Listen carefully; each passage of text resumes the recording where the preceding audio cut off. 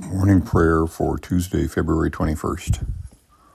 Holy One, we too often focus our lives on our piety rather than our lifestyle. Your gospel is so radical we would be constantly questioning how we live, how we use our time, who we relate to, how much money we have.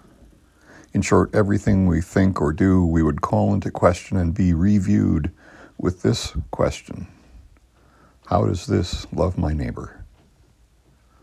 Help us to follow Jesus' example of living a life of compassion, vulnerability, nonviolence, and sacrifice for others.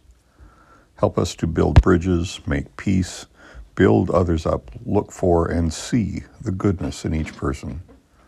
Let our faith be a process, growing closer to you each day. Let our lives be good news for all. Let us be bringers of your favor to the world.